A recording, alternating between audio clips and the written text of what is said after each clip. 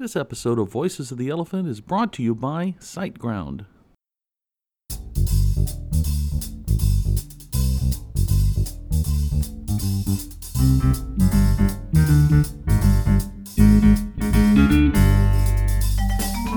Welcome to the Voices of the Elephant podcast.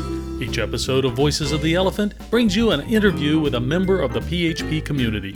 From project leaders to user group organizers, we talk to the people that are helping make the PHP community special.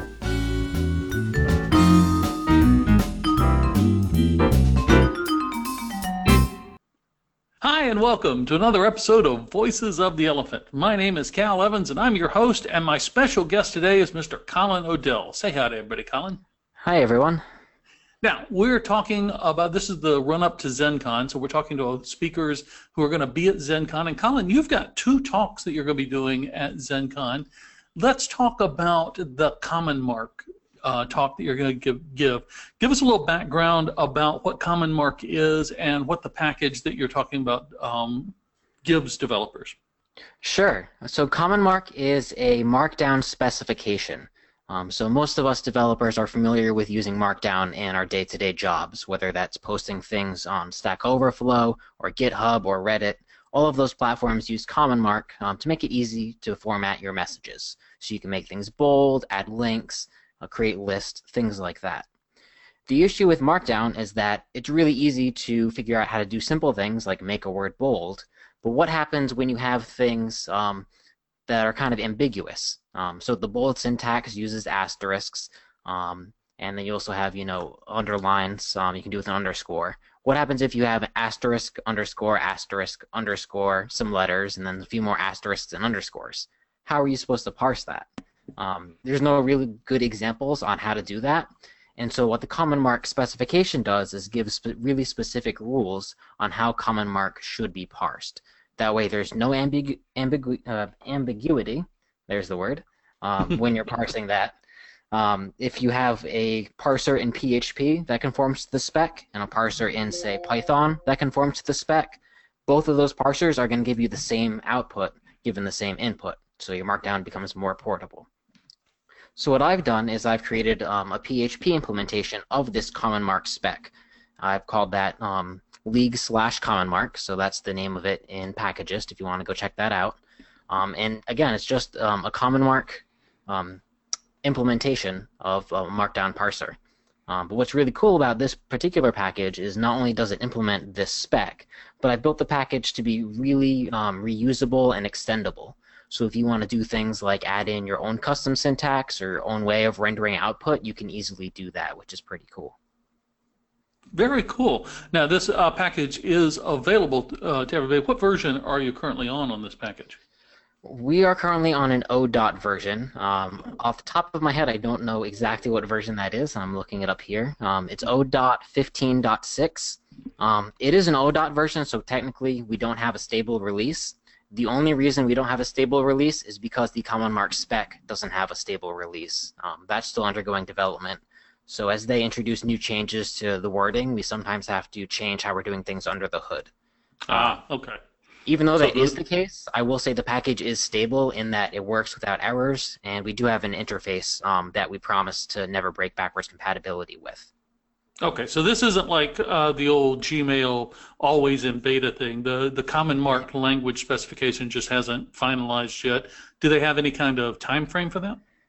They don't. I know there are a few items still on the list of things they need to work out. One of the big open-ended questions right now is table support. Right now, the spec does not have any information on whether tables should be or should not be included, how to parse them.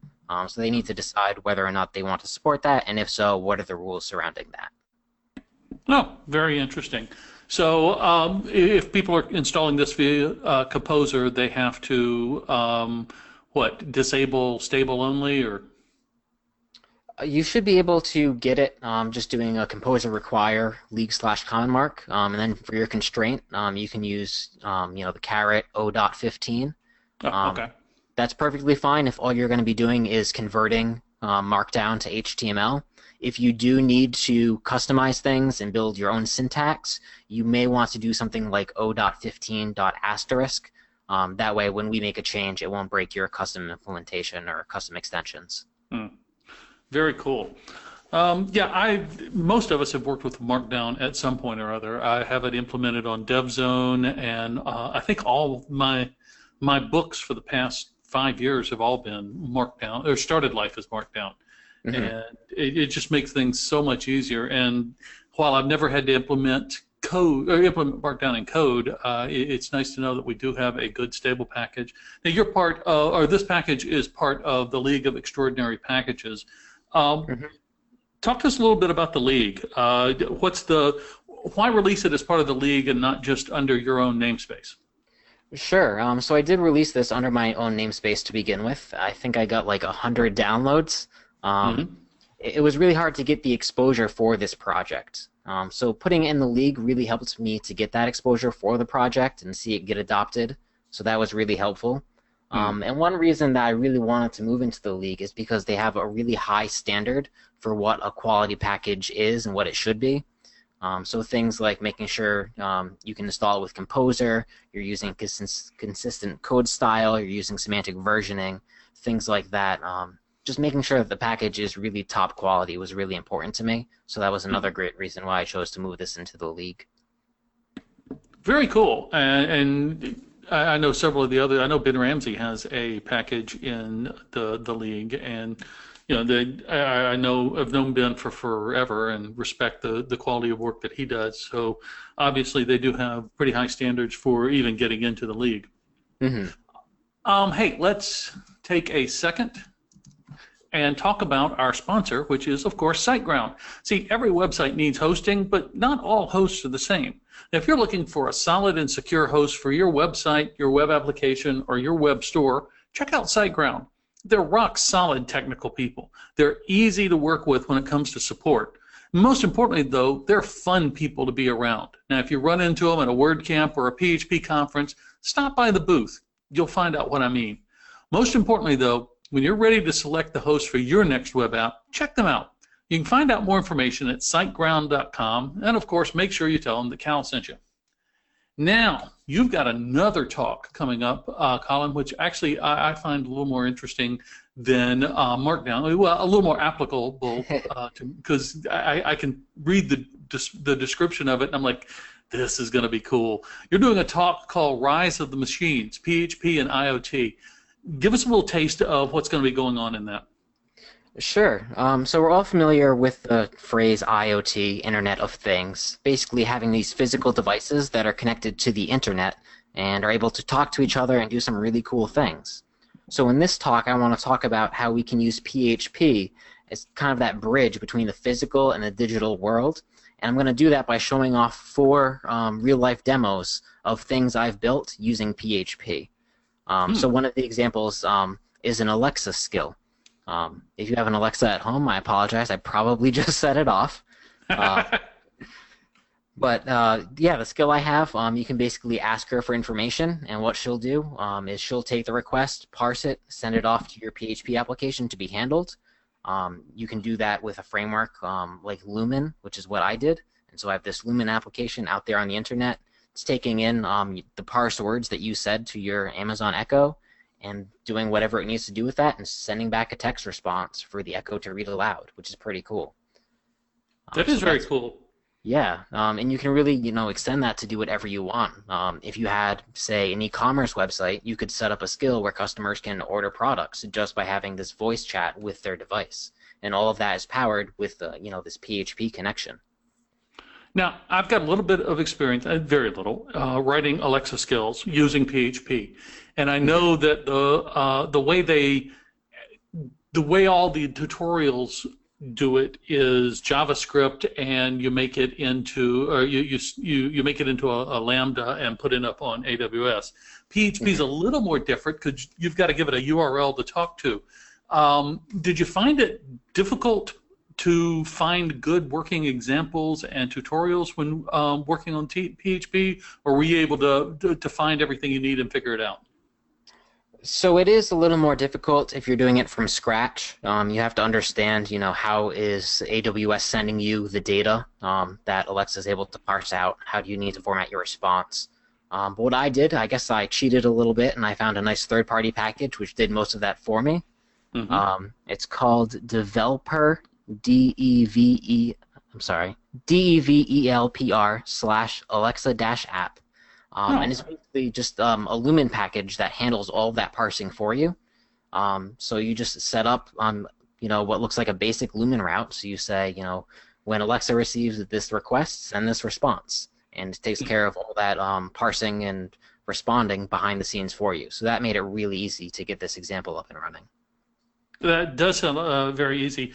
I found another package. I wasn't using Lumen, but I did find a package that would take the Alexa response and parse it for you and give you an object to work with. And that made it once I found that, it made it a whole lot easier. I'll throw a link to both of those packages in the show notes for this meeting so people can look it up. Once I got that working, Alexa works fine with an API call instead of an AWS Lambda.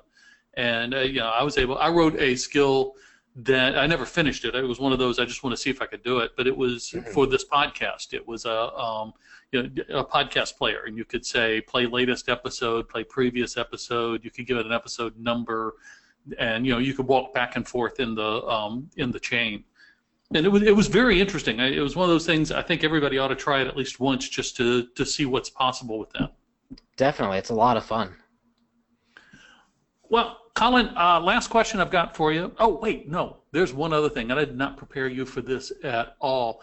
You do some very interesting stuff with Open Z-Wave. Matter of fact, I just brought up your webpage, compiling Open Z-Wave for Home Assistant, because I've got it bookmarked because it's something very interesting to me. I actually bought another Raspberry Pi, part of my entire fleet of Raspberry Pis that makes my wife's eyes roll every time she sees it. But I've actually got one that I'm working with, or I'm trying to load this on. Talk to us a little bit about what you're doing with Home Assistant and Z-Wave, and give us an example of something cool that you've automated using this. Sure. So I actually just bought my first house about a year ago, and since I moved in, I've been installing smart switches and door sensors and motion sensors all over the place. And I have them all connected into a central hub using an open source project called Home Assistant. Home Assistant is pretty cool because it lets you use different kinds of technologies. So I can have things that run on Wi-Fi, things that run on Z-Wave, and they're all talking to this one central hub, and then I can use that to automate different actions, even across these different ways of communicating.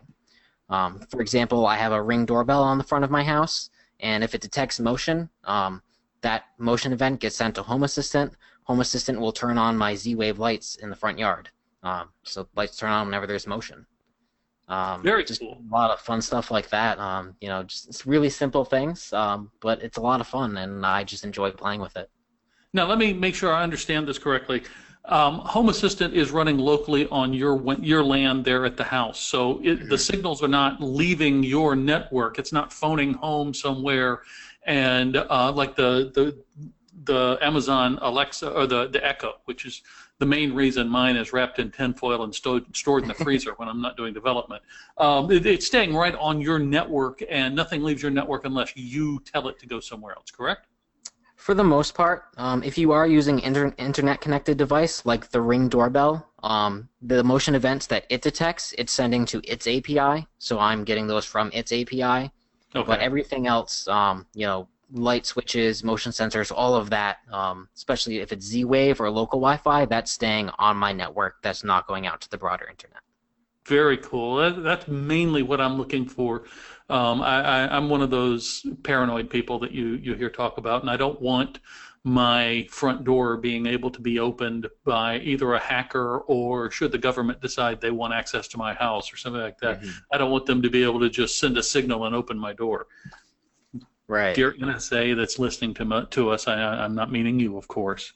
But anyhow, well, that is very cool. Hey, last question I'm going to ask you.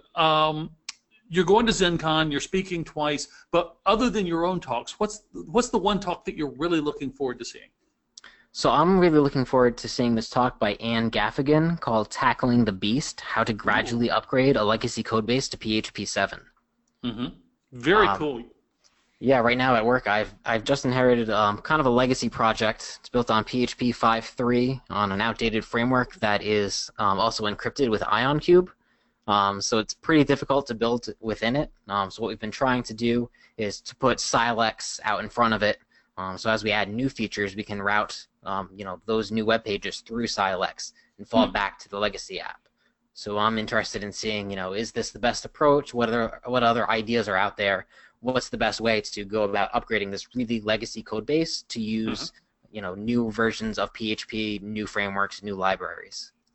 Very cool. And we will be talking to Anne in an upcoming episode of Voices of the Elephant. Well, Colin, I want to thank you for being here with us, taking the time to talk to us today. Thank you so much for all that you're doing to contribute to PHP and to the PHP community. And I look forward to seeing you at ZenCon.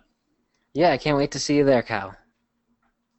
Well, that wraps up another episode of Voices of the Elephant. Hey, if you've got your computer handy, if you would, pop open iTunes and give us a rating. We'd really appreciate it. You can get the link on the website, and we'd appreciate a rating and review. And we will see you right here next week on Voices of the Elephant. Thanks for listening to Voices of the Elephant. Voices of the Elephant is copyright EICC Incorporated and released under a Creative Commons Attribution, No Derivatives, Share and Share Alike license. To nominate someone to be a guest on Voices of the Elephant, visit our website and click on the Nominate link. The URL is voicesoftheelephant.com. Elephant is, of course, spelled ELEPHPANT.